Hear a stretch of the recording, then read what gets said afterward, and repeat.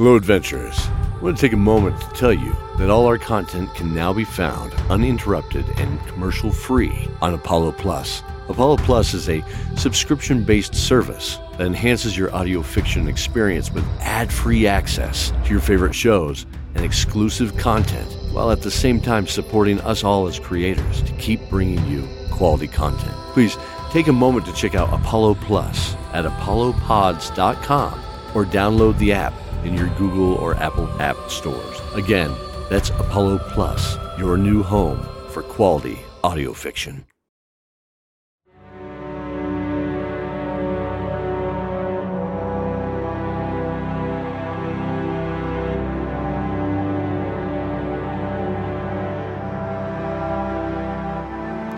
Dawn of Dragons, Season 1, Episode 7.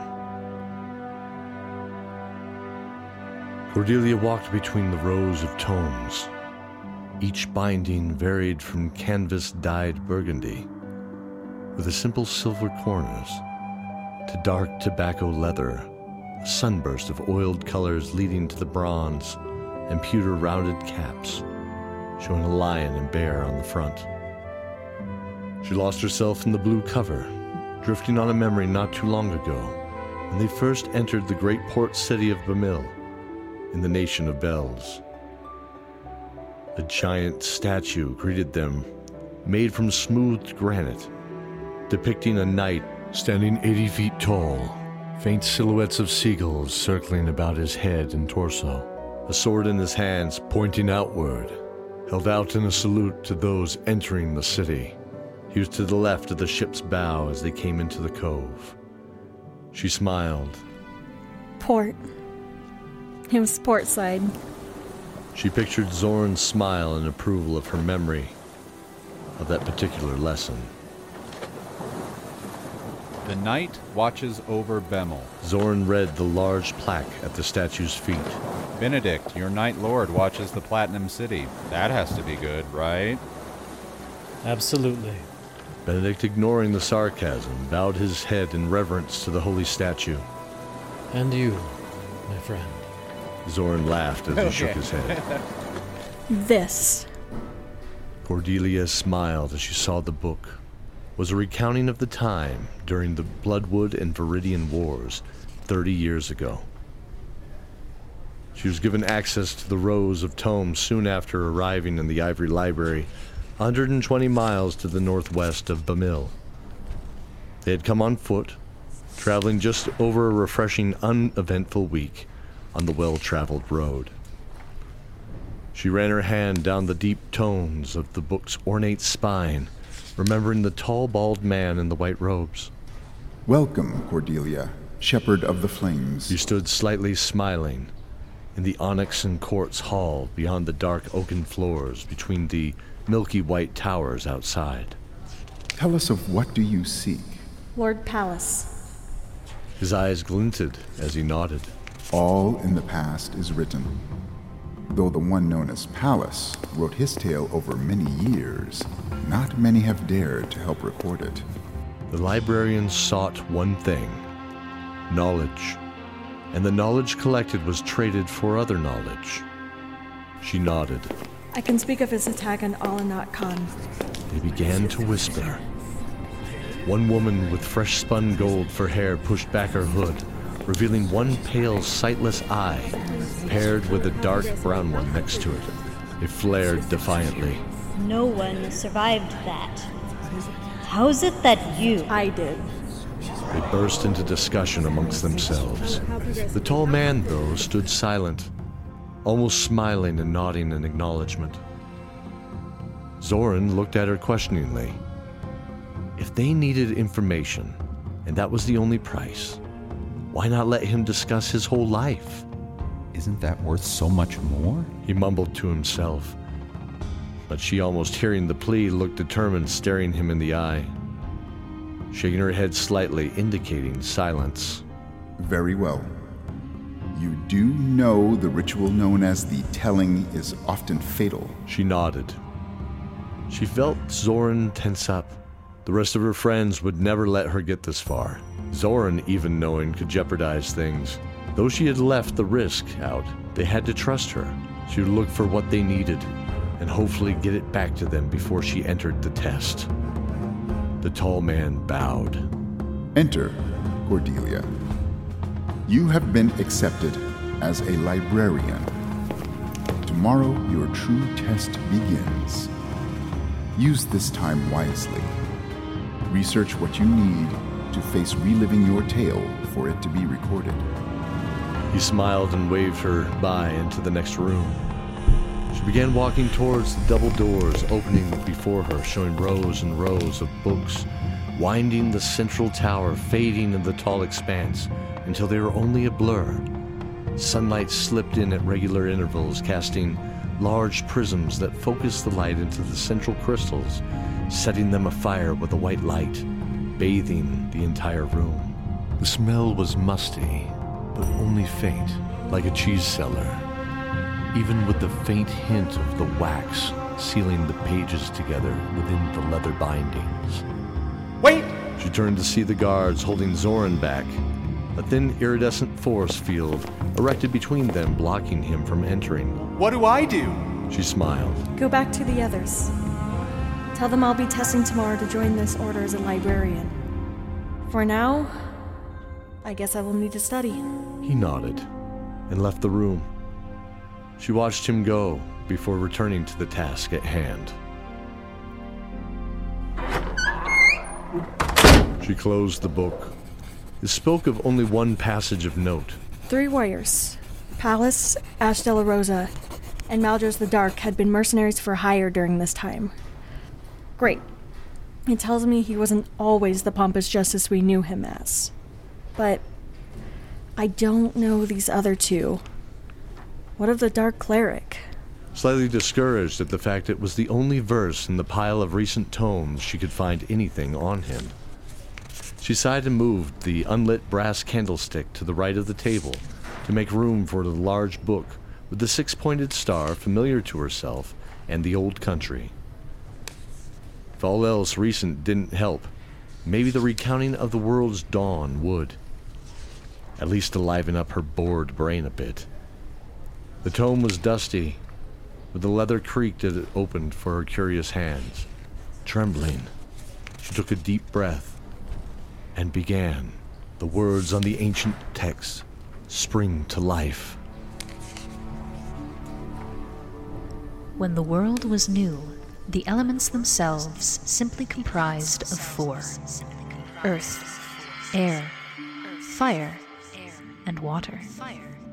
These 4 built the ground to stand on and the sky above. Over time, elements worked together and created mixed para-elements between them: magma, lightning, mud, and steam. They were happy, but they needed help with this great new world. From creation itself, they found a clay that they were able to work with. They formed gods to help them control their new world and bring life into it. These were the lion, the bear, the stone, the thorn, and the skull.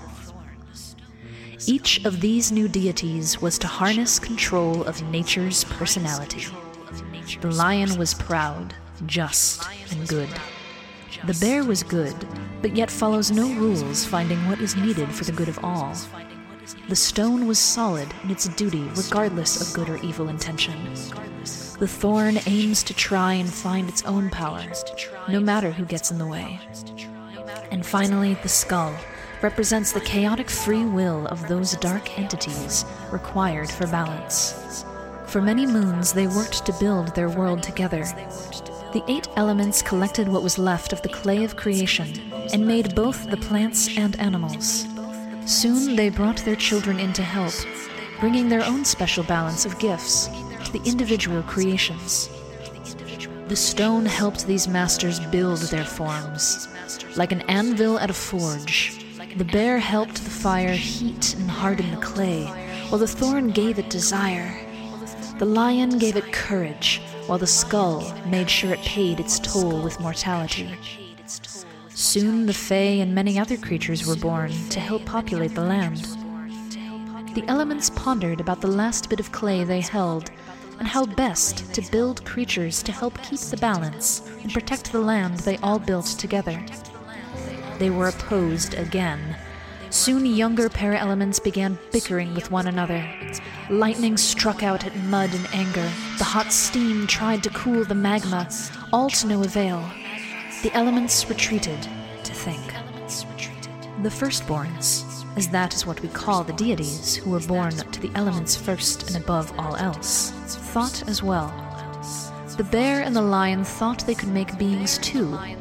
After all, they had watched the elements closely and were sure they could repeat those same holy actions with the intention to help. The thorn and the skull said they too would help make these creatures, as they were also part of the balance.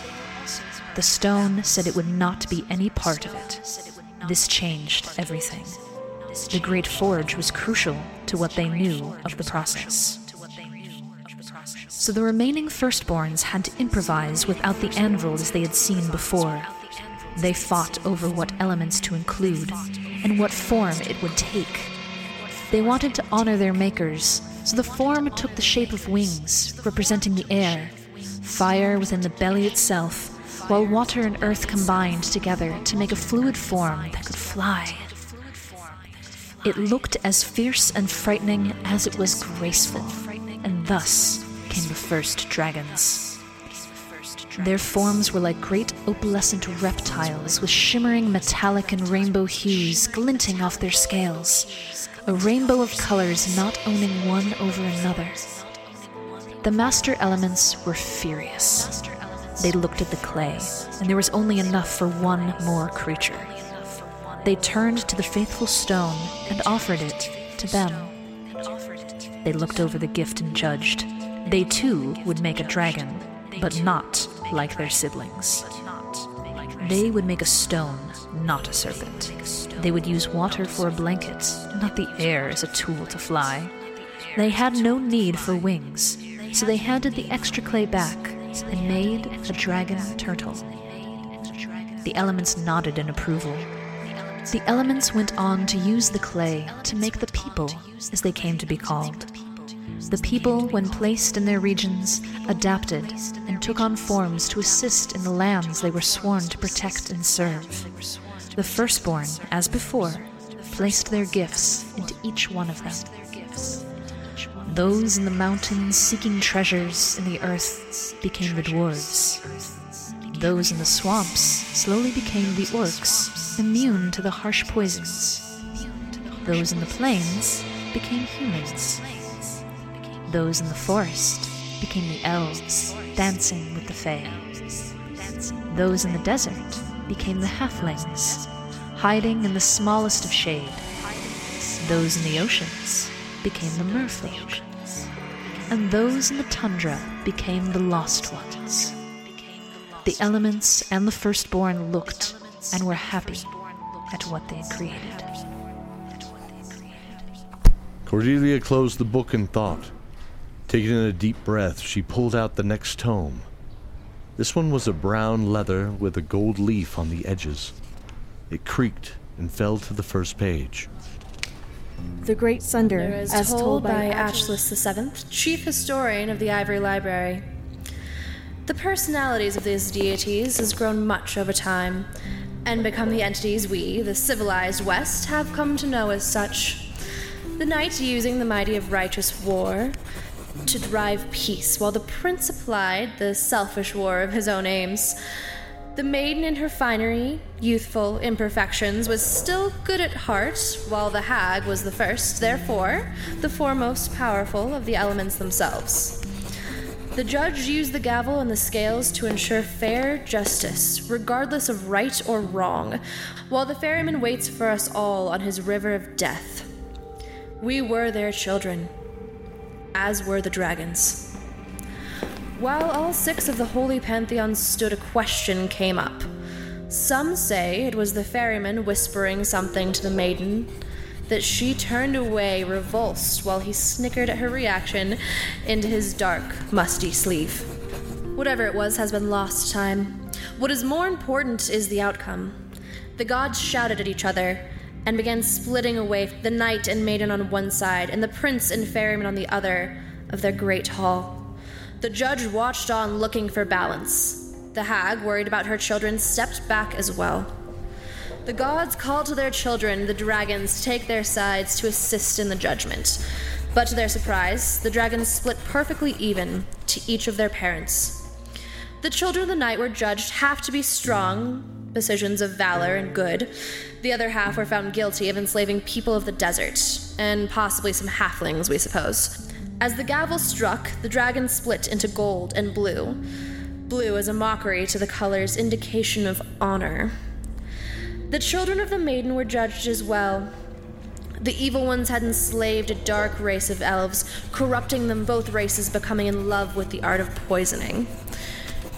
She drew tears as she banished both of them underground, their scales becoming green to remind them of the forest they now left. She gave the good dragons a hue of brightest silver like the moon. The ferryman's children had corrupted the swamps with acid and poison, much to his delight. But there was the other half that had tried to not corrupt the land and instead tended it, to grow it and overgrow it, protecting itself. The ferryman made them bright copper, knowing when it tarnished in death, it would show a sickly green. His loyal dragons becoming jet black. Finally, the prince stepped forward, positive his dragons were all on his side.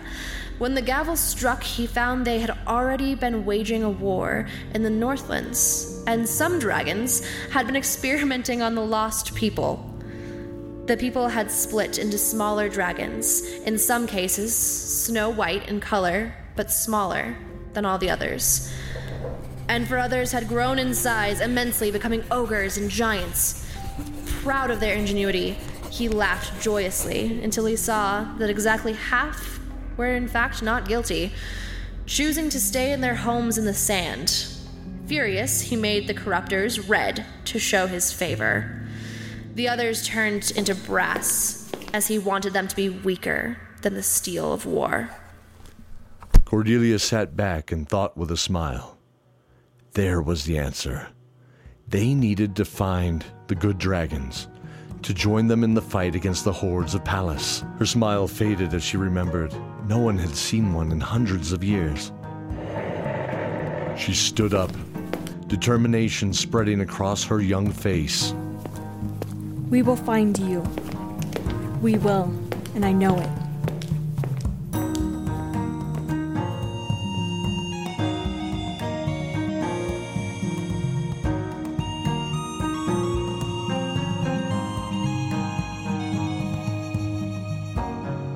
Thank you for listening to this episode of Dice Tower Theater's Dawn of Dragons.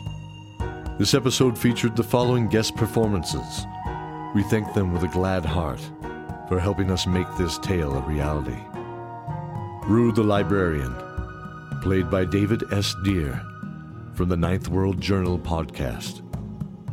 Valenial the Librarian, played by Cheyenne Bramwell from the Magical BS podcast. And the voice of the Genesis book, played by Piper Cleveland from the World Forge podcast.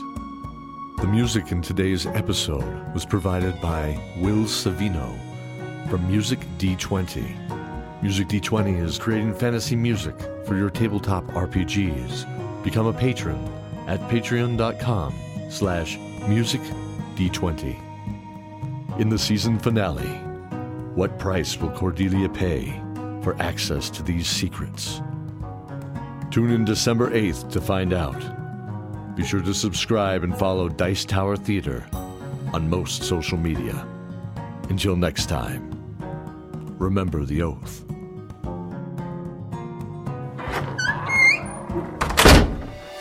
This is a Ninth World Journal.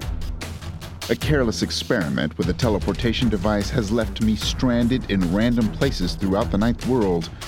While trying to survive in these strange lands, I must find a way to reverse my condition.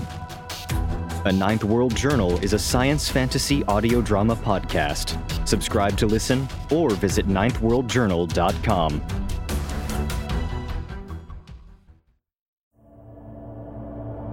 One billion years in the future, Earth still exists, though maybe not as we imagine it. Eras upon bygone eras worth of technology have been left behind by 8 previous and fallen civilizations. It is now up to the denizens of the Ninth World to piece together what was left behind. Join us as we explore this Ninth World in Palimpsest, a family-friendly Numenera actual play podcast. Nehemiah, a protective glaive who speaks with a silver tongue. Smallrin, a serene jack who wields power with precision. And Jory, a curious delve who exists partially out of phase, have all independently made their way to a small village past the edge of society and built around a massive and mysterious ruin. We hope you listen along as we bring you theatrically presented episodes of their adventures in Palimpsest, a Ghostlight Media production available at palimpsestcast.com or on your favorite podcatcher.